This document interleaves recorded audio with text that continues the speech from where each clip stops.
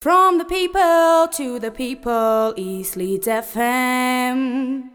Today on Red Kite on East Leeds FM, we have an action-packed show. First up, we're going to hear from a couple of the young playwrights from Cast in Doncaster from their Young Writers Workshops. We'll be joined by Allegra, Verity, and Ruby, as well as Henry Raby. And then second in the show, we'll be hearing from Leeds-based audio producer Holly Early about her COVID Chronicle audio piece, taking us back to the early months of lockdown and the sounds and the stories. So all coming up on today's Red Kite on East Leeds FM.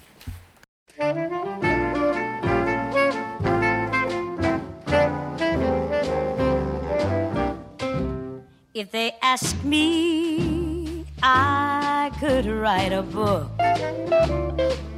about the way you walk and whisper and look. I could write a preface on how we met, so the world would never forget. And so now on Red Kite on East Leeds FM, we're very excited to share with you a couple of plays that had their world premiere last week at Cast in Doncaster. And especially excited to have several of the playwrights who wrote the plays who are going to tell us a bit about the experience, along with Henry Raby, who helped guide the project. And our very own Charlotte Carrick, who's also a writer, who's going to be joining us in the studio, in our virtual studio as well. So first, welcome to the show, Verity, Ruby, Henry, and Charlotte. Hello, everybody. Hi. Hello. Hi. So just want to start with, for listeners, we're going to hear your play in a little bit, and your play is called Lost in the Woods. And I have to say it was very suspenseful and has a great twist ending, which of course we won't give away, so the listeners will have to hear it themselves. But Verity and Ruby, do you want to first just describe what the experience was? What did you do at Cast during the project? Well, we did lots of writing exercises, and it was just really fun, really. Yeah. And had either of you ever done anything like this before? Have you written a play before this? Yeah, we love to write like loads together. Okay, so you often work together as a duo, as a writing Yeah. duo. Fantastic. Charlotte, Henry, do you have other people you write with, or do you usually write alone? I really love to collaborate with the cast. I find it really difficult as a writer to just go, there you go, it's finished now. And what was really nice of this project was that Verity and Ruby got to see the actors have a play with it and experiment with it. And they went away and did some writing. So I really like that idea that, it's a bit of a collaboration. Charlotte, as a writer, how do you feel about that? Yeah, I like to work on my own and with people. And I think, like you said, Henry, it's really important for writers to be able to see their work being performed, because sometimes we write on our own and we just have it in our heads. And then to see it actually on stage is such an incredible thing, or to hear it on the radio with different voices coming through. That's an amazing experience. And I'm sure Ruby and Verity, that must have been great to hear your work on the radio or acted out in front of you. And so Lost in the Woods, right? We have a brother and a sister. Well, there's another character as well, but a brother and a sister are the main characters. And they have a fairly interesting relationship, right? So can you tell us a bit about these two characters and their situation, and maybe how you invented this situation? Well, it's kind of like, it's just like a classic sibling relationship, like silly little arguments, silly little fights about nothing, just like kind of hate each other. But towards like the end, they start to we actually see that they care about each other. Mm. The way that we come up with characters, we like to think about ourselves and people we know. And so Luke was inspired by our two older brothers. Okay. And Sophia was inspired by me, because loud, bubbly, fun, and a scaredy cat. Great. So, and this idea of going out into the woods, there's also, I have to say, there's some really fantastic, some nice sound effects as well in the piece.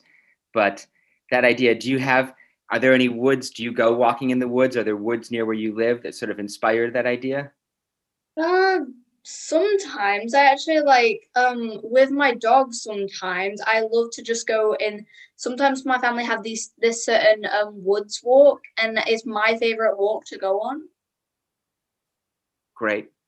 And so as you started to develop this idea, how did it change over time? And in particular, how did Henry or Sarah or others, did they give you feedback? Did the other writers give you ideas or suggestions as well? Yeah, they did. But it was actually really fun seeing how the characters actually played, how the actors even played our characters, because it helped us recognize different personalities and things about them to help us develop and change them. Like the actors, they taught us and gave us suggestions of what we should add, take away. I think it's amazing how you guys have this understanding that characters need to change. It sounds like your characters changed throughout your piece, and that's just such a vital thing. That it sounds like you've got a really good grasp on creating these very realistic, characters that you have in your story and how they change throughout. I think that's amazing just to hear you talk about it. As an older writer, it just seems great that you have that understanding from perhaps doing this course or working together on writing projects. It's great. And Henry, the theme for the whole project, for the Young Writers Club, was to play with the idea of time. Is that right? And how did that idea get introduced? And then Ruby and Verity, how did that influence your ideas for the story? Well, we decided we wanted something that linked all these groups together. We were working across 3 different groups, and there was about 18 writers or so. So we wanted something that connected them all together, but was nice and open enough to be interpreted in different ways. And time, it feels like this past year has been this bizarre thing where some people think it just flies by, and to other people it feels like it's going at a snail's pace.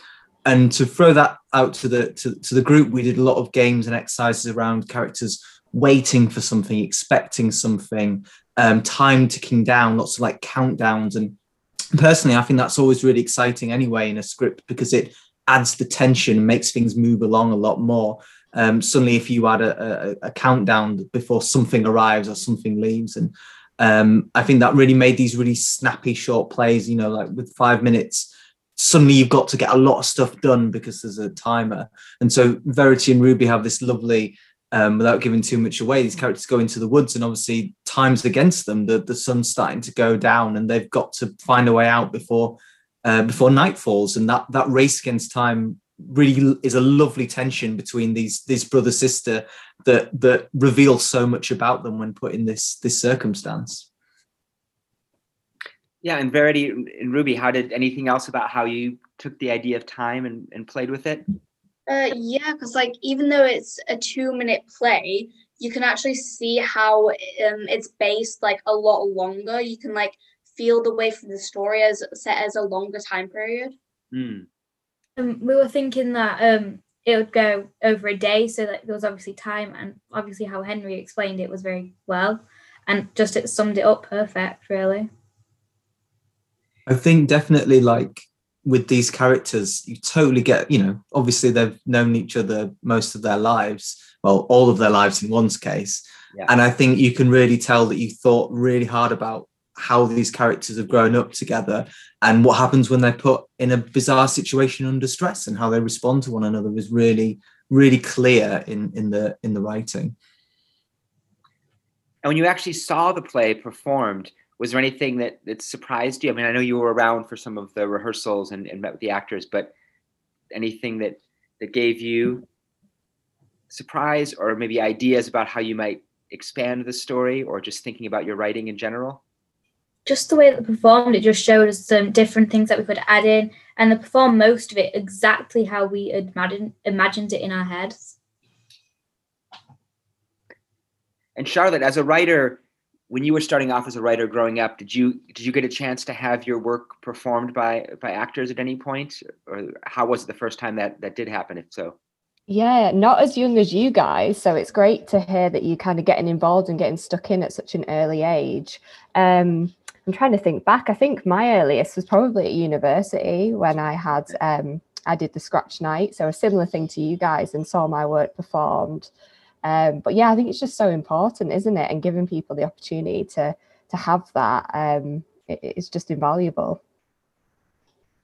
And so now, thinking about turning to the future and a bit about your plans, your hopes, your dreams for the future as writers or in relation to the theater or in general. So do you have other projects you're working on, or more further in the future, just things that you'd like to do when it comes to writing or theater?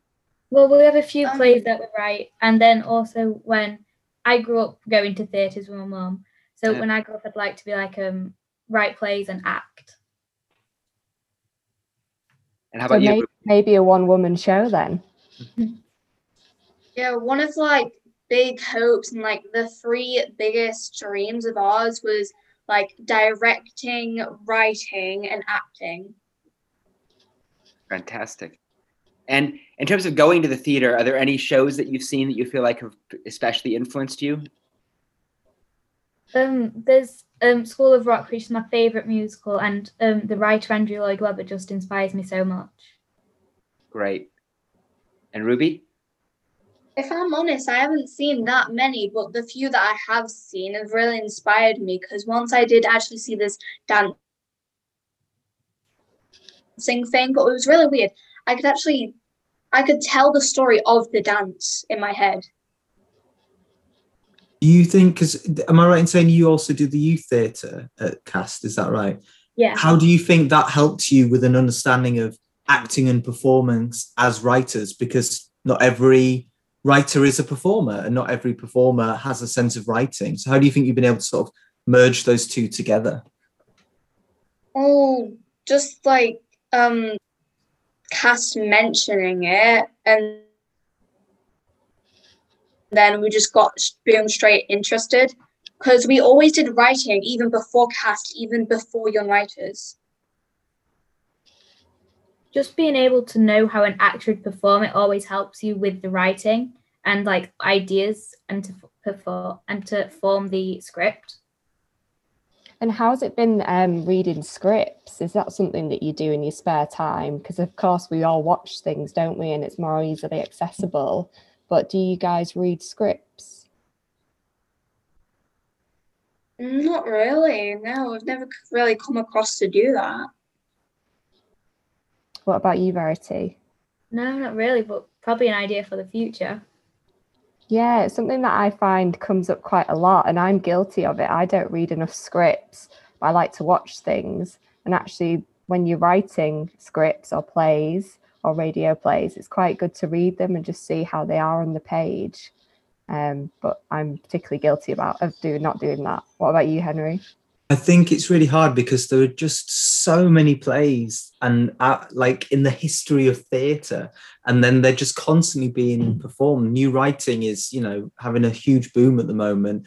So if you went on Nick Hearn Books' website, who were publishers, or if you went on Methuselah Drama or Faber and Faber, all these publishers, it's literally hundreds and hundreds of plays. So I tend to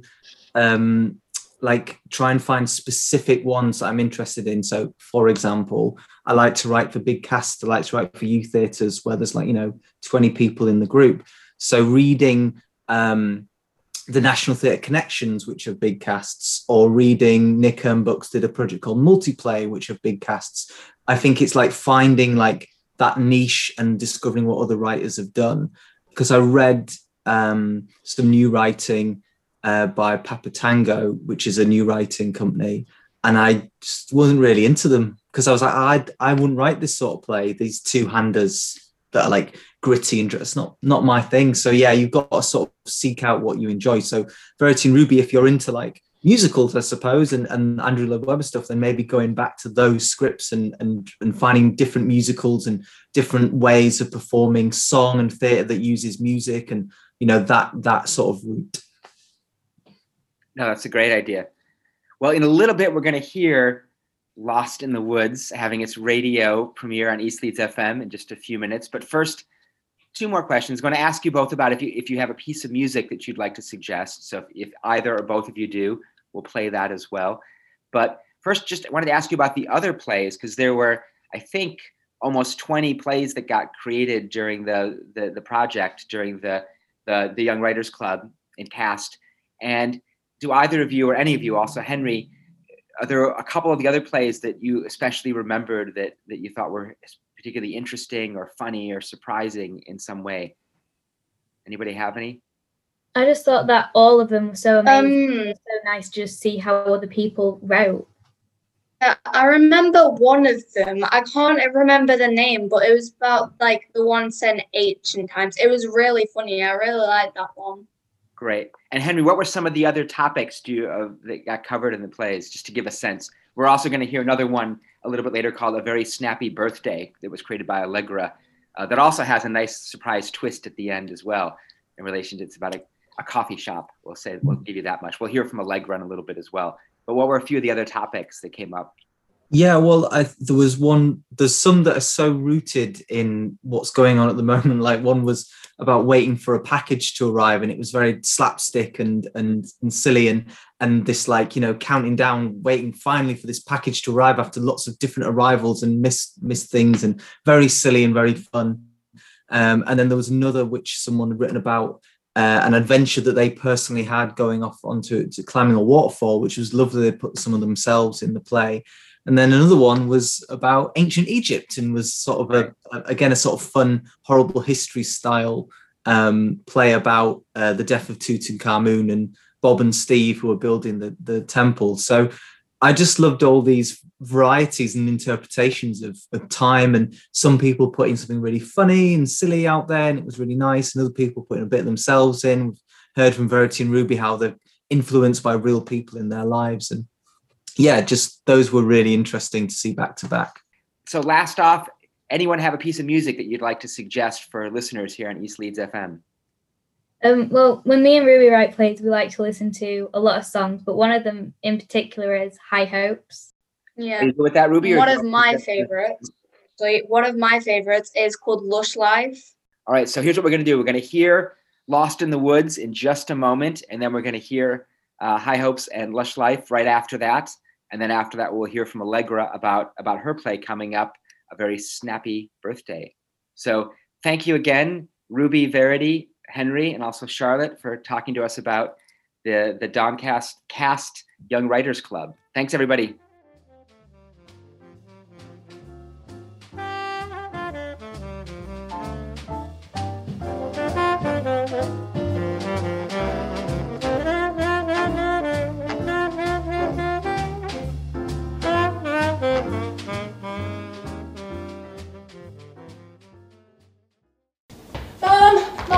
Mum, please, can we go play in the woods, please?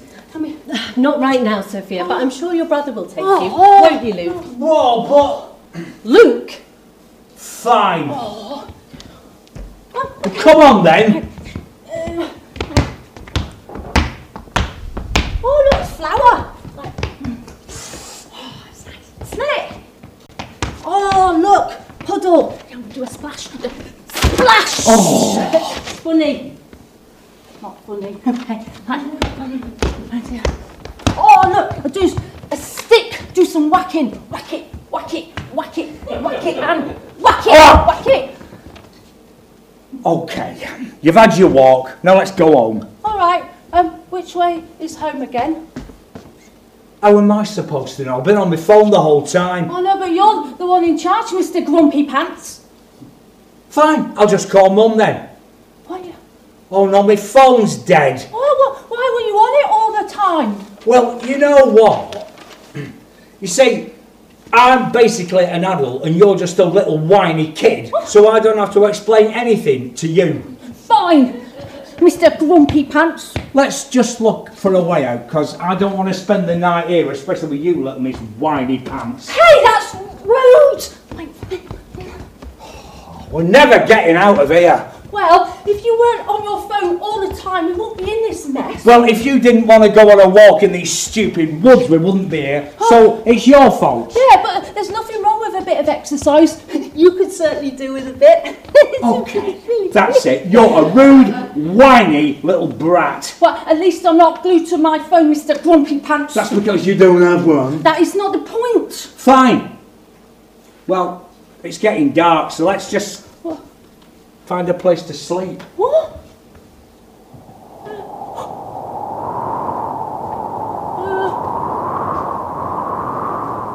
Loki! Loki! Can you hear that? It sounds like a monster. Oh yeah, it's a woods monster who only comes out at night and eats little girls called Sophia. What, really? Oh yeah. Oh. What was that? I don't know. You don't think it's the woods monster, do you? I'm not sure. No!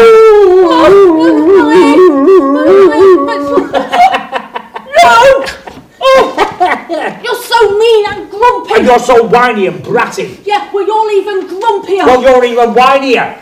Yeah, well, like, you're the most grumpiest person in, like, the whole universe. You know what? You're the whiniest, brattiest, and most annoying person throughout infinity. Yeah, well,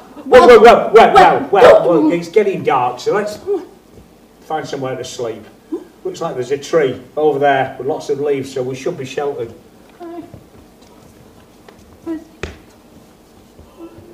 Not like now, Sophia.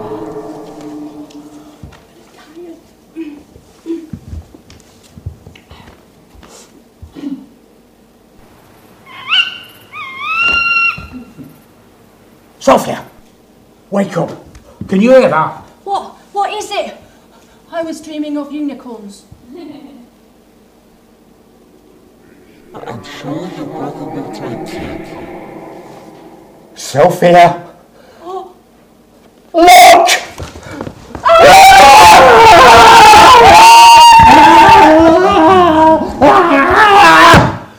Oh, thank God. It was only a dream. Loki, Mummy said you would take me to the woods for a walk. Will you? No! No! No!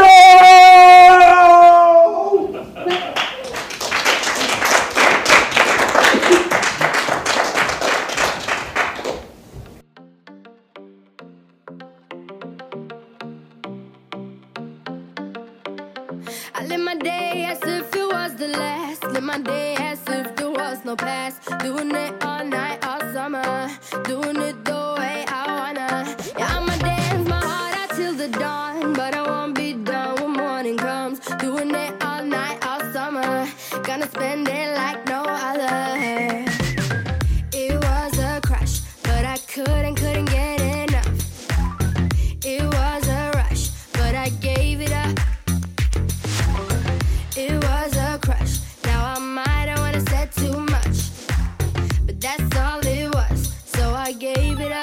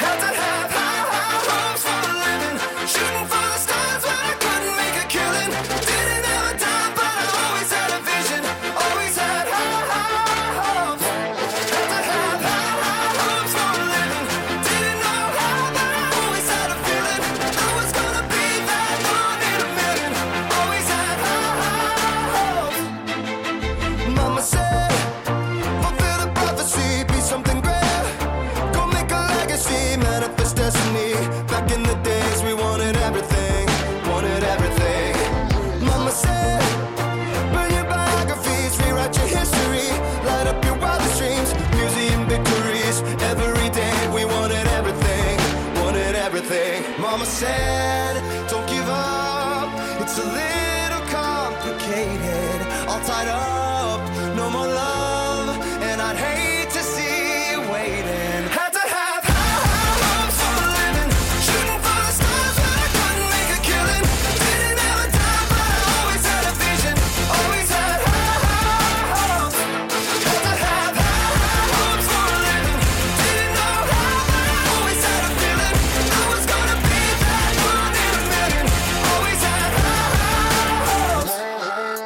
Mama said, something for oddities, stranger kisses. Ain't ever wannabes, waiting the novelties that don't ever change. We wanted everything, wanted everything. Stay up on that rise, stay up on that rise, never come down. Oh, stay up on that rise, stay up on that rise, never come down. Mama said, don't give up, it's a little complicated, all tied up, no more love. And so next on Red Kite on East Leeds FM, we're very excited to have our second playwright from Cast Young Writers Club. We've got Allegra and being joined by Donna and also Princess, a very charming dog who's joining us on the radio. So first of all, welcome everybody to the show. Hello. So first, congratulations. We're going to hear your play in just a little bit, but you were one of the writers. I think there were 18 plays altogether that got performed at Cast in Doncaster. We just heard from Verity and Ruby and their play Lost in the Woods. And now we're going to hear your play in a little bit called A Very Snappy Birthday. But first, how did you get involved at Cast and what did you do during these 6 weeks that you were doing the project? So I first came to Cast because I joined an outreach program from Sarah was doing it, who is at Cast. And so she said, come on over to Cast, and they do a little light session on a Saturday. So I went over and I joined, and it was really good. So then I found out they were doing a Young Writers Club, and that was on for 6 weeks. So what we did was, who ran it? It was Henry, a man called Henry. Mm-hmm. And we were just writing all ideas and like doing creative things. And it was really, really good.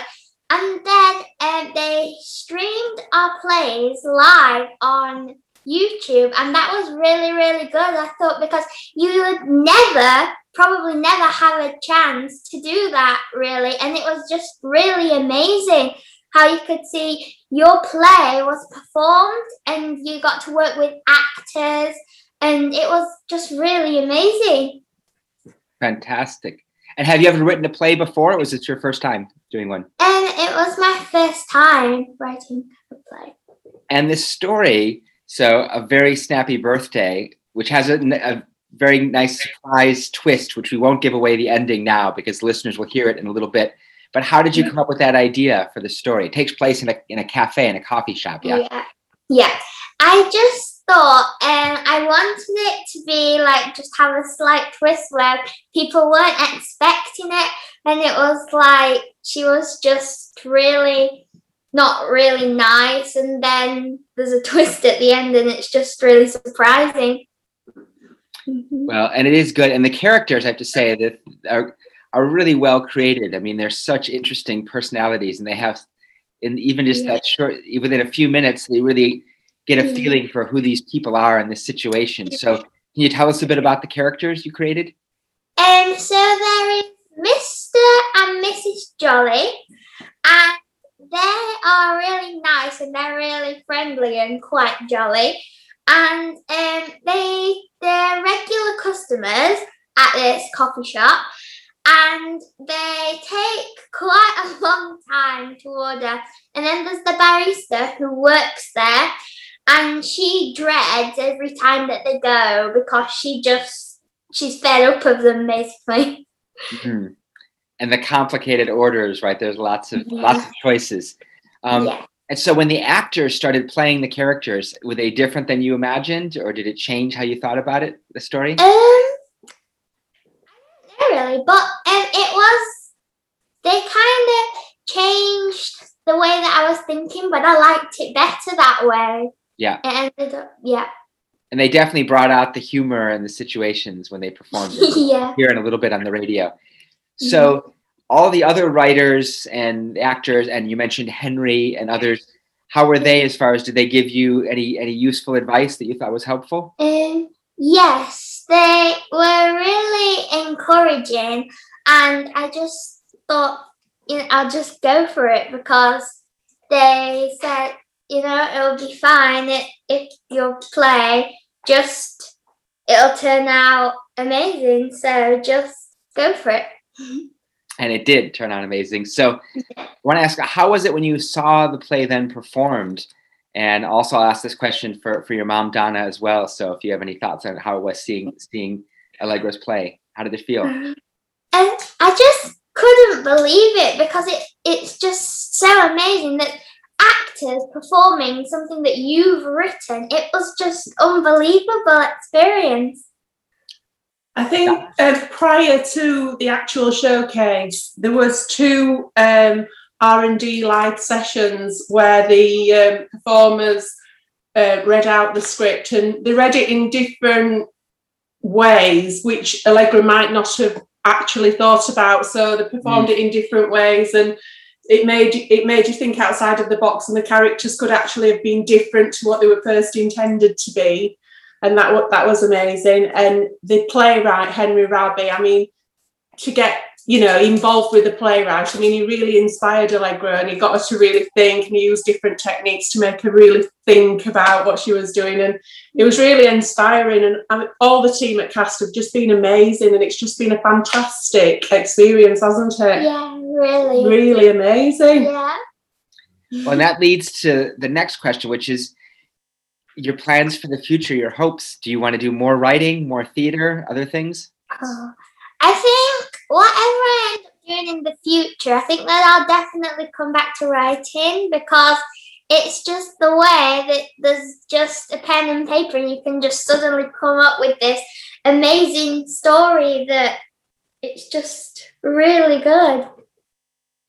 Well, congratulations. And we're very excited to be broadcasting your play in just a little bit. Got one last question. We always like to invite guests to suggest a song that they want to share with the world on the radio. So did you have a song picked out? Yes, it's a song from High School Musical called We're All in This Together. Great. And why did you pick that song? I think because we're all in COVID, and it's just that we are all in this together, and we've just got to pull through. Perfectly put. So before we hear the play, anything else that you want to add for the listeners? Or anything you want to say, any shout outs you want to say on the radio to anybody? Thank you to everybody at Cast, because it's been such a brilliant and amazing experience, and I'd have never ever got to have a chance to do this if it wasn't for the team at Cast that have done it. And a big thank you to Henry Raby. Yeah. Fantastic. Well, Allegra and Donna and Princess, thank you for joining us on Red Kite on East Leeds FM. And now we're going to hear Allegra's play performed by the Young Writers Club at Cast in Doncaster. So this is a very snappy birthday. So thank you both. Thanks. Thank you, Tony. Thank you. Thank you for inviting us. This turned out to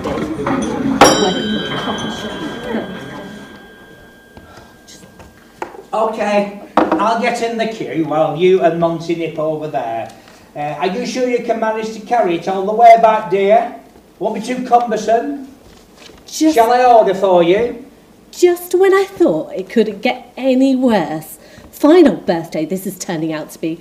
Worse by the minute.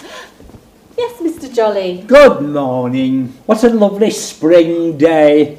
The sun is shining brightly, birds are singing, flowers are beginning to grow, and now the wonderful aroma of freshly ground coffee. Wonderbar! I couldn't care less about the flipping weather. Just tell me what you want, you doddery old goat. What can I get you, sir? Oh, hi, yes.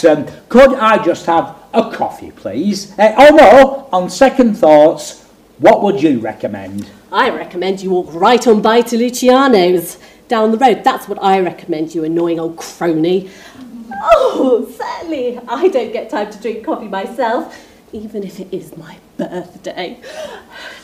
Chance would be a fine thing. We're short-staffed today, as ever. But let's say if you did have the time at some point, then which drink would you choose? For heaven's sake, just get on with it. You annoying, doddery old fogey. Coffee, drink in or take out? Well, at first I was going to suggest sitting inside your fine establishment, but as it's such a lovely morning, take out, please.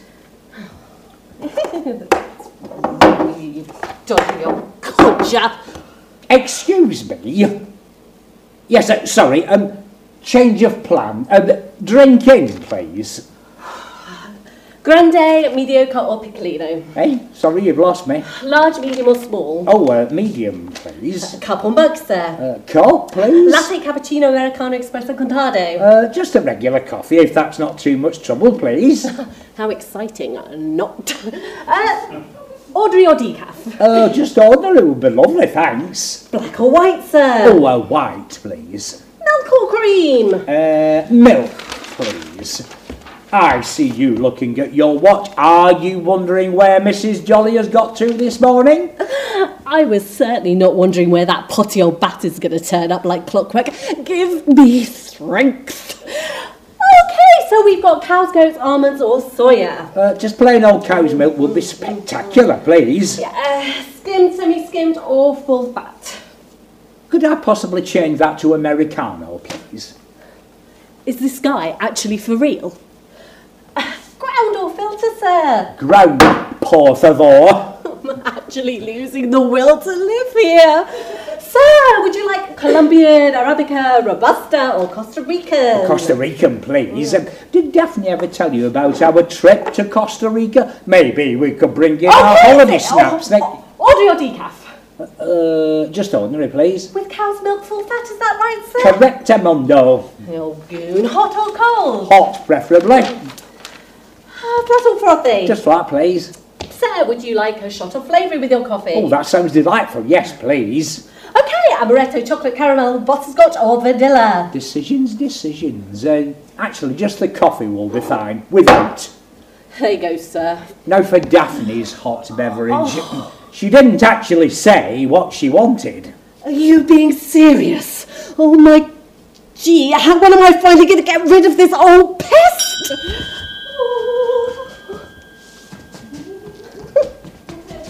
Careful with the cake, dear. Is it still intact? These old crows are really beginning to annoy me. And the old doddery timers think they can bring their own cake. Is this some kind of joke? What can I get you to drink, Mrs. Jolly? Also, can I please remind you both that only food that has been brought on these premises can be consumed on these premises. You absolutely cannot bring your own cake. That cannot be permitted under any circumstances whatsoever. Can I kindly remind you to remove your cake from my counter and take it home with you? Thank you. You would want to bring your own cake? Anyway, it's beyond me. We have such an extensive selection on offer! Oh, cheapskates, stingy old codgers. Bet they don't want to pay our prices, the old misers. Please leave before you drive me insane. Happy birthday, Cara! Many happy returns. Oh, we hope you have a lovely day. Sorry if we've been a little bit of a nuisance. Enjoy. I'm so surprised you're in love.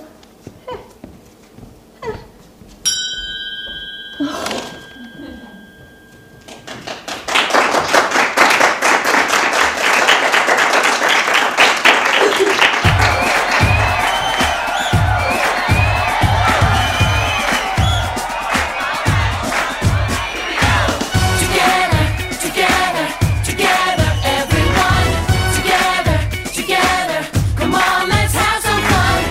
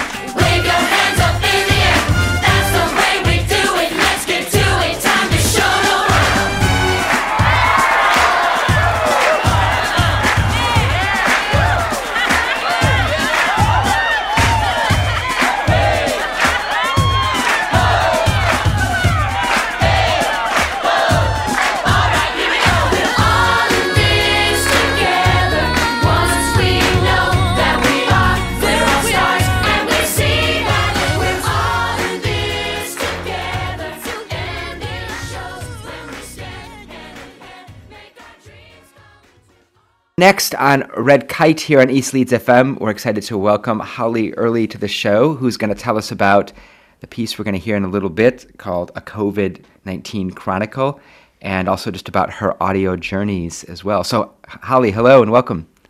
Hi, Tony. Thank you.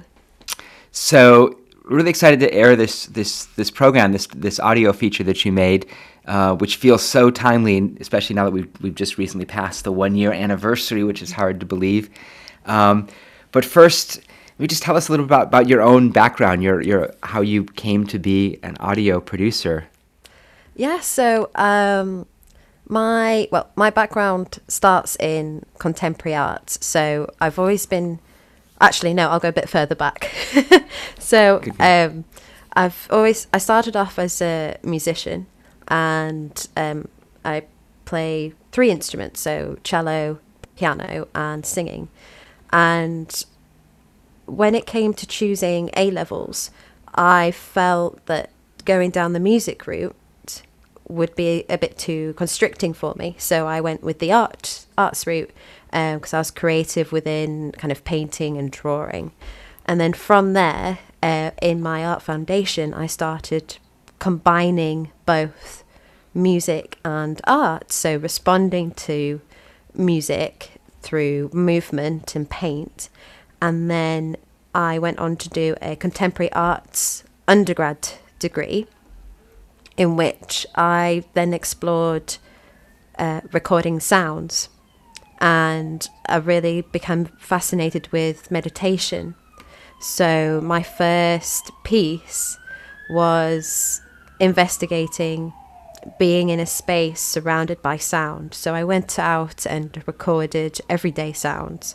And you went into a dark room in a semicircle of 8 speakers, which all then played sounds simultaneously through Ableton Live and at random. So my idea was that the person going in would experience something different to the next person. And that's really kind of where things took off. I then did a master's in sound design, which is where this piece has come from. It was my final piece, and because we were working remotely, I wanted to reflect on the current timings. So that's kind of where it originated, and I wanted to include people's experiences as well as my own, but add a fictional and combined fictional and non-fictional, and storytelling through sound is a passionate investigation of mine. So yeah, that's kind of me in a nutshell. Great. No, and that mixing of influences, that's one of the things that I find so often with radio, or at least the kind of radio that I think we tend to love and want to explore at Chapel FM too, which is not just necessarily radio of people giving the news or 2 people having a debate about some current affair issue, but playing with sound and the possibilities and storytelling. And so with this piece that we're going to hear in a little bit, it's about 25 minutes or so, and it's, as you say, there's a nonfiction, a fiction, there's a kind of a storytelling aspect, but then there's also aspects of just letting the sound sort of guide you in different ways. And just anything you want to say about how you envision or like to imagine people listening to a piece like this, or this piece in particular, or just even a way to kind of get in the right mindset to take it in. So I recommend, if you have headphones to hand, popping headphones on, because the aim that I was going for was embodying the listener in a particular, time and place, both literally and metaphorically. So allowing space for reflection, but also representing the ordinary. Hence, within the piece, there are interviews. So I interviewed people close to me, as well as people that I've met on social media. And I asked them the same questions, and their voices become a projection of my thoughts almost. I guess because the connections resonated so well, that's how they became a part of the piece. So I wanted to create almost a spoken word rhythm whilst also connecting to the everyday. Yeah, there was a point where I wanted to portray the nuanced portrayals of experiences, people and places that are well known, extraordinary or seemingly ordinary. And that's where the inspiration for the interviews came from, that, you know, looking at the ordinary, but it became extraordinary because of the time that we were in. And I wanted to play on that, as well as inviting to hear other people's stories, and for me to explore how best to represent those experiences through narration and sound. And I feel like listening to the piece again recently, I listened to it a few weeks back and now again more recently, after this year of all of us having absorbed so many stories about COVID, right, on television and radio and newspapers and social media, one of the things that really struck me listening to it is I think it made, and this is where I think radio or sound art, certain kind of storytelling can be so interesting, because it made it all seem new and also strange again, because we've gotten so used to this thing, and partly it's going back to the beginning, the early months of it, but also I think there's a way of using sound, as you were just describing, to make us experience or hear familiar things in kind of a new, fresh way that sound art can do in a way that, say, a television or print or other things don't necessarily. And did you feel like when you were developing it, did it allow you to step outside of the situation in certain ways? Yes and no. And I know those are contradictory. Yeah, but, that's good. Yes, because it made me reflect on my experience, which I hadn't done previously, like, because I was so absorbed in making the piece, I hadn't really thought about how I was experiencing being in a pandemic. And it was only until I started writing the script that it really hit home in terms of how freeing but also constricting the time was. And I'm hoping to go back and listen to it, because I've not touched it since I finished it. So it will be interesting, like you say, to listen back with it having been a year ago, and see what the difference is. In terms of no, I think it was taking the strange, making the strange familiar. So taking the pandemic and making it feel like it was just something every day, like it is now, but also making the familiar strange. So in there, I described making a cup of tea, and that embodies that whole passage. So hearing those sounds of making me make a cup of tea, it's familiar because we all do it, but it's strange because you're so focused on the activity, and it's quite rare, I think, unless maybe you practice mindfulness, that sometimes, well, not practice mindfulness, but, you know, that concentrating on like an everyday activity, it's quite rare because we've got so much going on.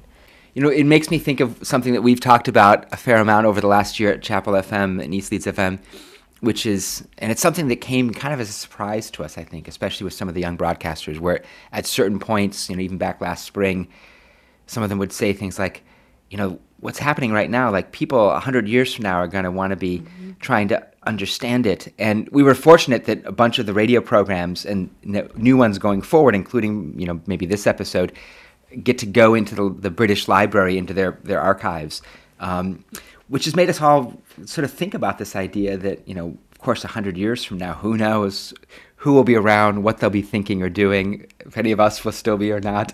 But the idea that some of these things might get pulled out of an archive, 100 years from now by somebody in the future and listen to it. And I suppose when you make a piece like this, obviously it's great that it can be heard right now, including in just a few minutes. But do you think about this idea that kind of living on in who knows what way as a kind of a time capsule? Is that part of something that inspires you? Absolutely. That was on my mind as well. I was thinking and discussing with other people, will this go down in our history books that are going to be, in education? And I'd love for pieces like this to be included within that learning. Because like we talked about earlier, it's not just learning is not just a visual, but also talking and listening. And that time capsule links back to why I was drawn to narrative and storytelling, because for me it's within the stories that we keep our history and our connection alive. It's telling stories around a fireplace, it's sitting down on the sofa with young kids and telling them about, this is what I did in my day. And it's that area where I think sound art and radio pieces are so crucial to building an archive. I just sometimes imagine, wonder, say, if radio had existed or recording had existed, I don't know, in the during the Black Death in the 14th century, like how amazing it would be, and how different our sense of history might be if you could listen into a conversation of some people sitting around, or even Victorian England or ancient Rome, if you could hear those voices. And of course, it's only in the last 100 years that that's even been possible, and even more recently, sort of real day-to-day conversations, because a lot of early radio is more formal and presented. So we're really it's only the last couple generations that having this kind of record has even been a possibility, which makes it really exciting. Absolutely. I think it'd be great to see if creatives that work in sound art and radio, bringing those voices alive, would be fascinating to hear what it might have sounded like. Like we see with recreations visually of how towns would have been like. Maybe in the future there'll be a chance where we can take sound and recreate diary entries. That would be really fascinating. Definitely. Well, we're going to hear the piece in a little bit. I wanted to ask you first, just to say a little bit about some of the audio that inspires you, whether it's podcasts or audio producers or sound artists. It's just a chance to share with listeners, maybe people that they've never heard of, who might be fun to get to know. So there are quite a few. Off the top of my head, Pauline Oliveros has been a big inspiration, and her methods about sitting with sound and being with sound, a more meditative experience, has really, from me starting off down the sound art route, has stayed with me. There's also Jana, if I say this right, Jana Winderman, but I'm not really sure, and I apologise if I got that surname wrong. That's all right. And she focuses on oceans and uses a lot of hydrophones where you can put the mic in the water so you can hear underwater. So that's really fascinating as well, because it's a world we don't often hear. So a last question before we hear the piece is, following up on that, just where you're hoping to go next. Do you have any particular themes or ideas or seeds of projects that you're wanting to explore in the future? Yeah, so I'm working on a project with someone else who works at Chapel FM, and where it's still in its young stage, but we're hoping to create some pieces which focus on women's stories and using sound to explore the emotions within the story. So the subject matter may be based on something in real life, but we create something fictional from that, and then within that we can explore sound to heighten the emotions that may be experienced in real life around that subject. So it's still in its baby stages, but there's something I think really exciting within that. And that's knowing when projects are still in that early stage like that, it's anything is possible. It's always particularly exciting. And yeah, we look forward to hearing that piece as it evolves, and maybe showcasing at an event at Chapel as well would be fantastic. So I think we're ready in a moment to hear talking with Holly Early, but her COVID-19 chronicle, subtitle is Struggles, Hopes, and Observations. But before we hear it, any final thoughts, anything that we didn't touch on? I think what I'd like to say is it'd be really curious to hear people's responses, if that's in some way possible. I'd be really interested to know how you receive it or what you experience, if it brings any images to mind, or if you've got any questions about what sounds were used, and I could tell you, like, actually it was like this sound, or those kind of things. Do you think that'd be possible? Or Yep. No, we can definitely suggest a call out. So anyone listening in most likely will be on the Chapel FM website or the Red Kite podcast, but both of them have our links to our social media there, where people can send in comments. Or we just mentioned earlier that Holly, you've got a website that's nice and easy to remember, which is just your name, and that's Holly Early, and early like early the in the morning. early in the morning .com. Is that right? That's right, yeah. Perfect. And it's Holly with a Y.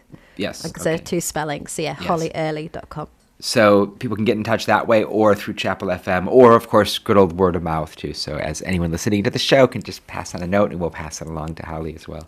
So, well, thank you so much, Holly, for joining us on Red Kite, and now we look forward to hearing the piece. Thank you. Thank you.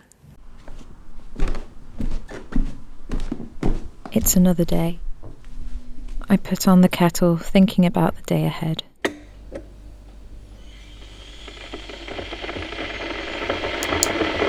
Writing out a schedule and to-do list. Doing. Constantly doing.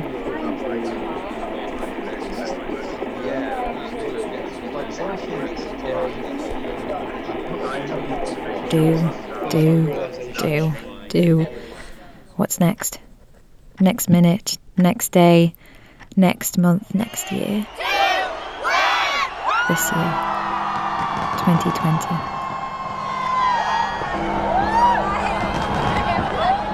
The start of a new decade, a year of balance with the promise of dreams and possibilities crystallizing into reality. Like the smell of summer rain assuring you of a momentary relief from the relentless heat.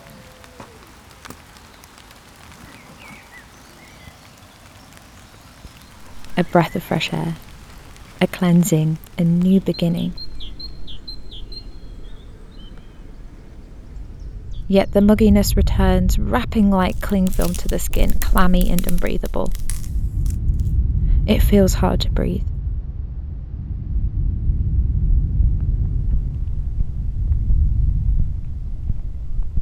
Smothered in what is asked of oneself as the world attempts to revert, in some areas of life, to how things were before March 2020.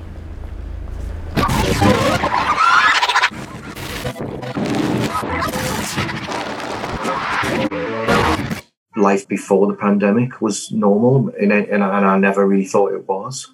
I always doubted that the way that we live is normal, and the pandemic has shown me that it can work differently. Typically, there's one path that society lays out for you and says, right, go down this one. This is the good one. Now it's like, well, everyone's paused. The treadmill has stopped. Everyone's on standstill. Got the handbrake on, in neutral, sat there. You can look around and go, which direction do I want to go? Which exit do I want to take? The things that it's revealed about our society, like the fact that, we've got all of these Black Lives Matter movement, and the fact that has come to the forefront in the background of a global lockdown and a global pandemic, and made it so that we have to work together, which you wouldn't normally have, because normally we'd have to be, working hours and hours per day, per week, per month, and you just wouldn't have time to sit and say, something needs to change. We were all in fight or flight, and my instant reaction was fight. So I was like super busy, working and getting all these projects done. And then an aunt of mine passed away, and I've been away from home for a while now. So that was it was expected, but it was tough. And, I started realizing all the world's pain, I guess.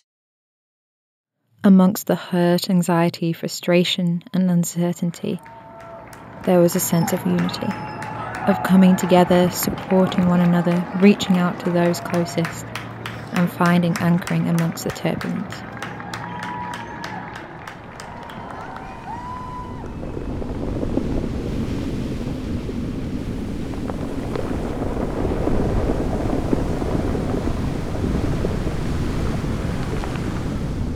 Isn't life in general turbulent? Like yin and yang, you cannot have order without chaos, or calm without the storm.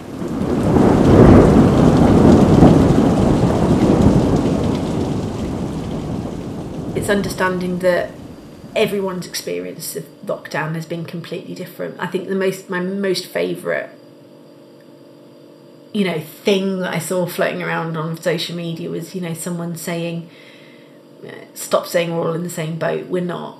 We're in the same storm, different boat. Some of us went into this in a luxury yacht, and some of us went into it with an inflatable dinghy with 4 punches in it.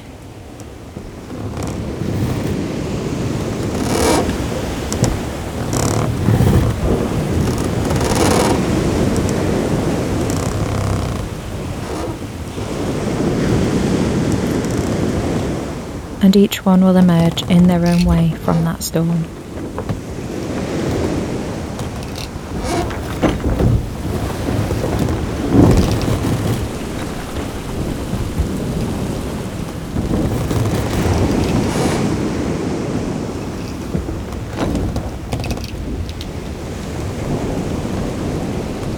It is very important to see beyond what is seen at first glance, not just looking, more than looking, seeing. See beyond the political party, beyond religion, beyond the nose on your face. Do not underestimate the pain of others if you do not feel it. Let us not judge the one who lacks, as well as the one who exceeds.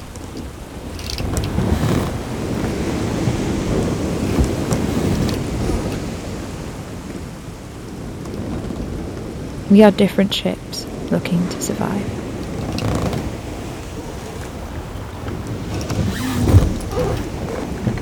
Excerpt from the poem Same Storm, Different Boat by Damien Barr.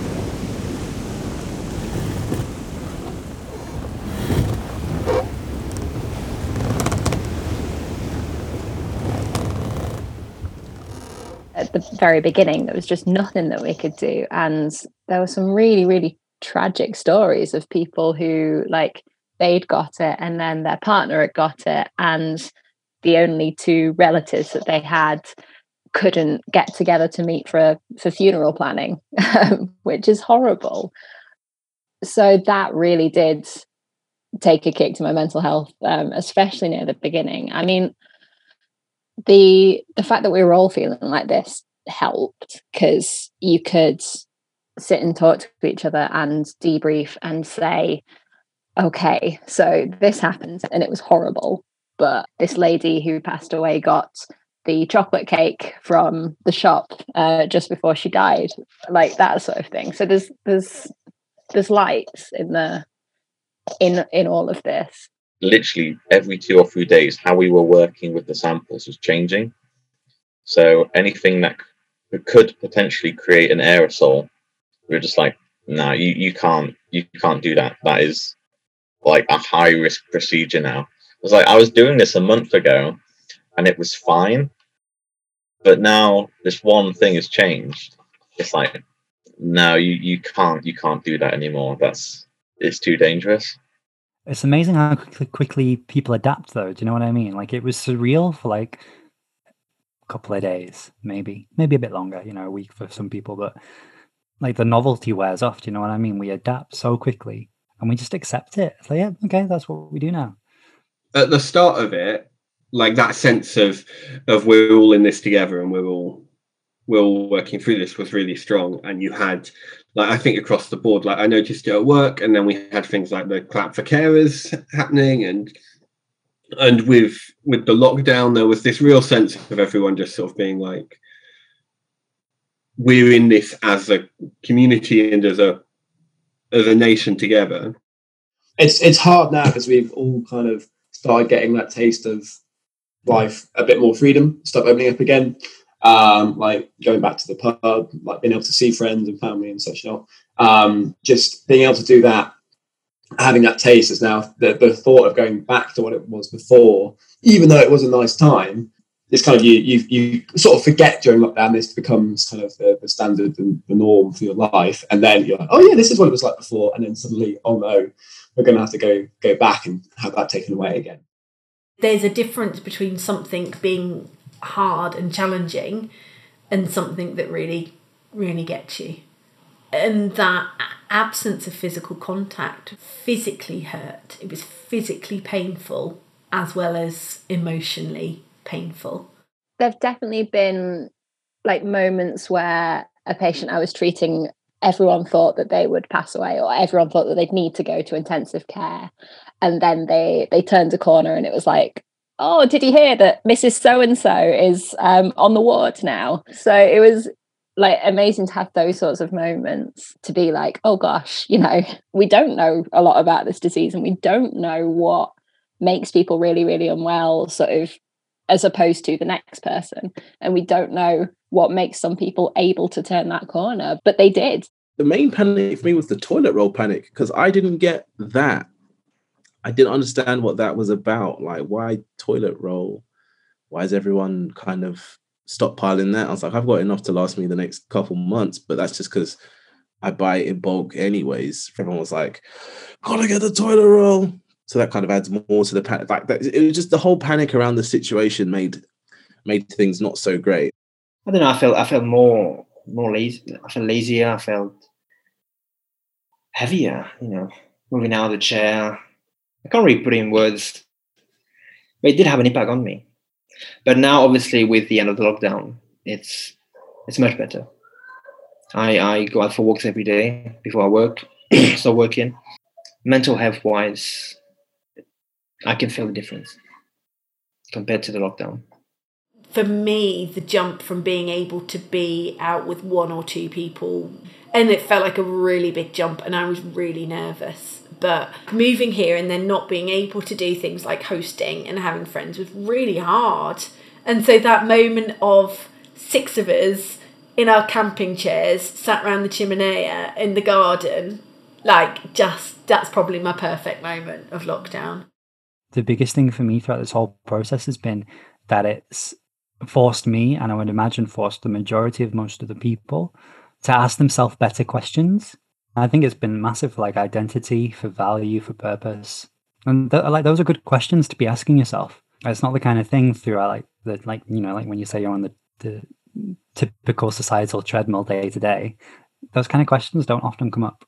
And if they do, it's very easy just to brush it off because you're on the treadmill and you're just going through life. The kettle is finished.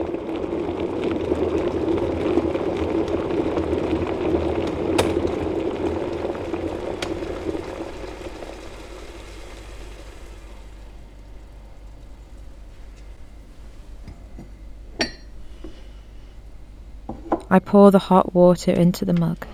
Lift, pour, leave to cool.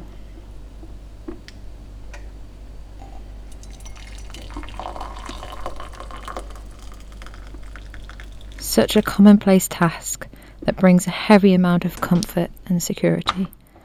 It is the only certainty now, these unexciting endeavours. Then again, maybe this storm was inevitable. Maybe it could have been prevented.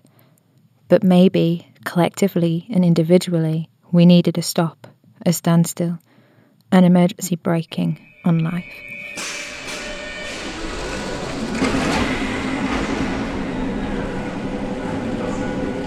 It was the first time in my entire life that I felt the entire world just stop, just accepted the severity of it immediately. I was just kind of like, we're all expecting something to happen. But then at the same time, no one's really sure what is going to happen. I just sort of remember like there were no longer any loud voices to kind of direct me, if that makes sense. It wasn't a case of, oh, well, you need to go to work today, and after work you need to go do this thing, and after this you need to go do that. Do you know what I mean? And just be constantly preoccupied with all these distractions. Like, I only had my own voices to really be preoccupied with. I feel like when things are so turbulent, maybe turbulent isn't the right word, but like when things are so hectic in day-to-day life, you kind of like find grounding in, I think I did, in other people. But then when you didn't have that there, when you kind of stripped everything away, you didn't have the people, you didn't have the distractions, you didn't have like the noise and everything going on, then you kind of found that your base layer was like just as adequate as everything layered on top.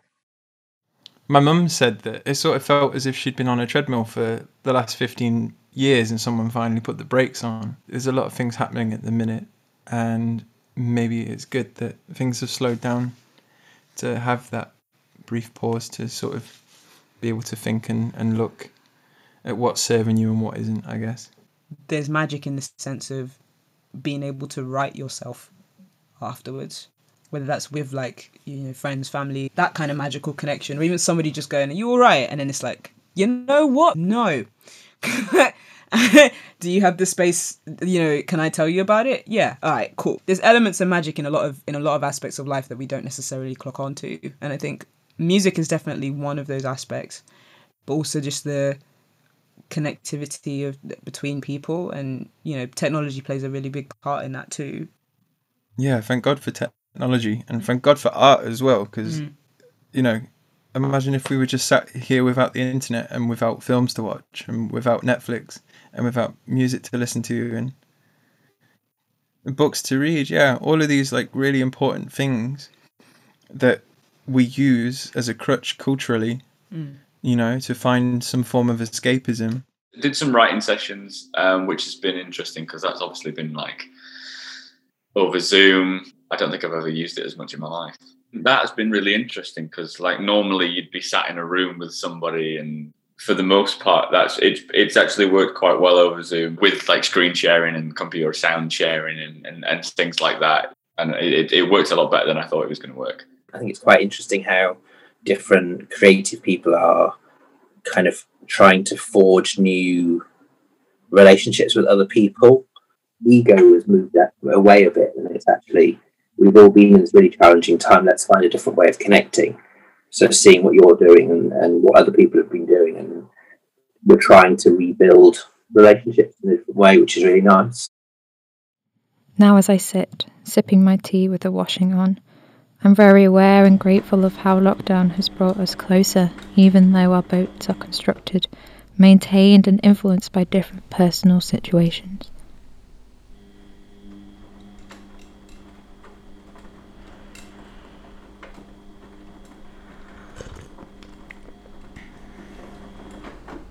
There was one particular moment as restrictions began to lift that accentuates this for me.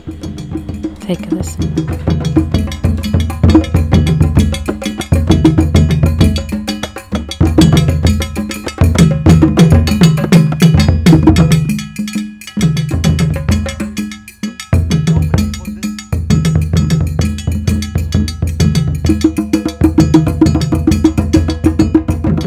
The earthy, grounding and dance-like energy that came with playing together and being a spectator simultaneously is a connection beyond words. Otherworldly, one could say. Indescribable yet familiar.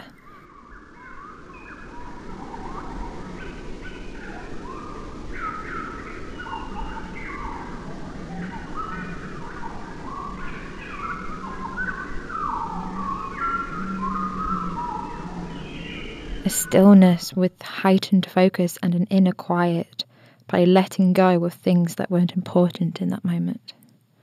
A stillness at the eye of the storm.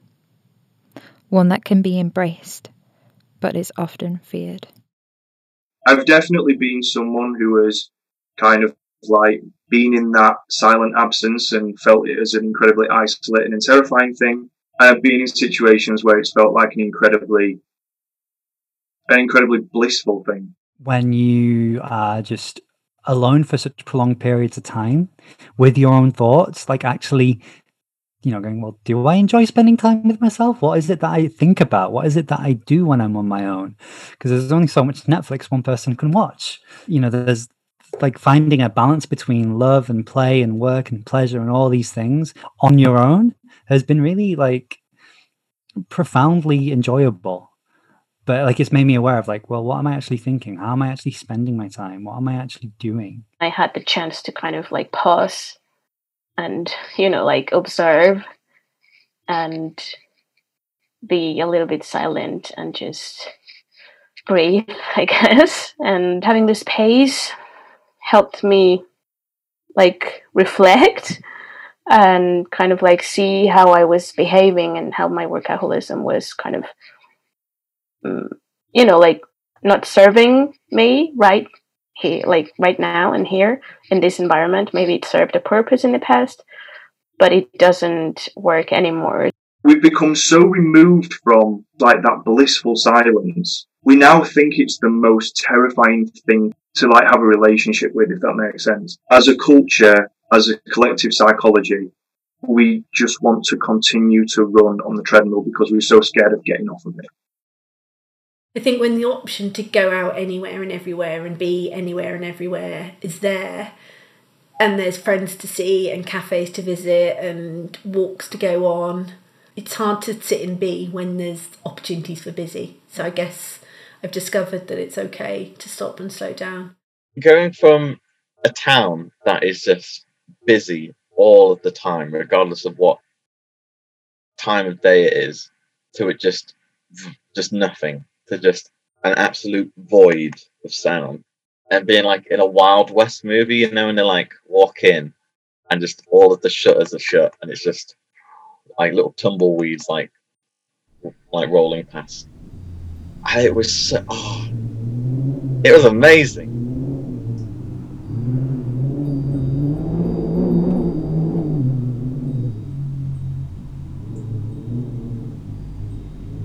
I kind of miss it now that everything's started back up. Like, I'm happy that the world is kind of getting back on its feet, but I feel like that's been something that I've been looking for more now that things have started picking up again. Like, I can see me telling like my kids, like my grandkids, about like the great lockdown or the great quarantine or something like that, and that being specifically like one of the things I tell them, like, oh no, it wasn't like zombies or anything, like, don't get carried away. It was just quiet. It was just otherworldly quiet. It was weird. And when the traffic started coming back, I thought, oh yeah, this is what it's really like. I can't get out of this junction. Normally I'm just flying straight out and doing what I do. But that also gave me something that I don't think a lot of people had during this, which was like the sort of processing time. So I could go out with a van full of veg boxes and I would be out for 4 hours or 3 hours before I got back and did another one. And it's just silent. I don't even think I had the radio on to begin with. I think it was just quiet. I finished my tea and I'm taking tablets to help boost my immune system. Or so I hope.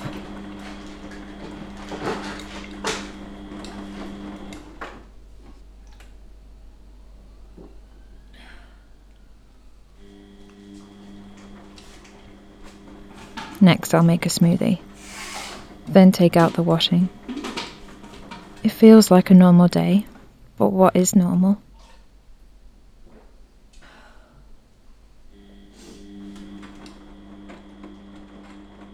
What would you like to be normal? It's good to be having these conversations so that we don't go back to how everything was before, because actually that wasn't really normal. It was just a normal. I mean, obviously it's been terrible, and I wouldn't want to repeat it, but it's definitely revealed quite a lot of stuff that I'm glad it has revealed, and things that I know now going forward, and things that I can know to avoid in the future, and that sort of thing. We got this one life. Go and live it to the best of your ability. You are not your job. There is so much more to you than that. And having time away from it, for most people at least, God bless all the key workers and everything, has given people the space to realize, actually, yeah, maybe I am more than that. And that's, and that's just like one example of all the different things we could touch on, right? That's profound. I almost had a little taste of how, in a way, pandemic notwithstanding, of how I would like the world to be. A bit slower, a bit quieter, a bit more mindful. I think everyone should be given time. That's all. That's what everyone needs. I think that's what this has shown, really. We all need a bit of time, because before it, we were just ploughing on through the week. Not many people get a chance to stop.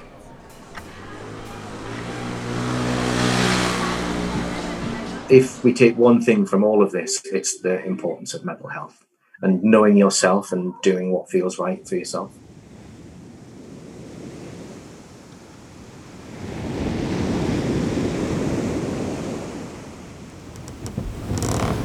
I think it's time to take responsibility on creating our own normals. Not what others have told or shown us, but one which answers our true wantings and desires.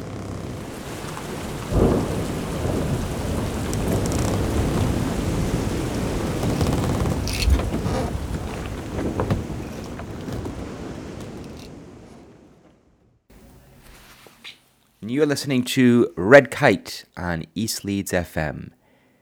And that was just a COVID chronicle by Holly Early, who was our guest on the show. Before that, we heard from the Cast Young Writers Club in Doncaster. We heard Allegra, Ruby, and Verity, young playwrights, joined by Henry Raby as well. So tune in next week on Red Kite. We'll be presenting our Easter half-term special program.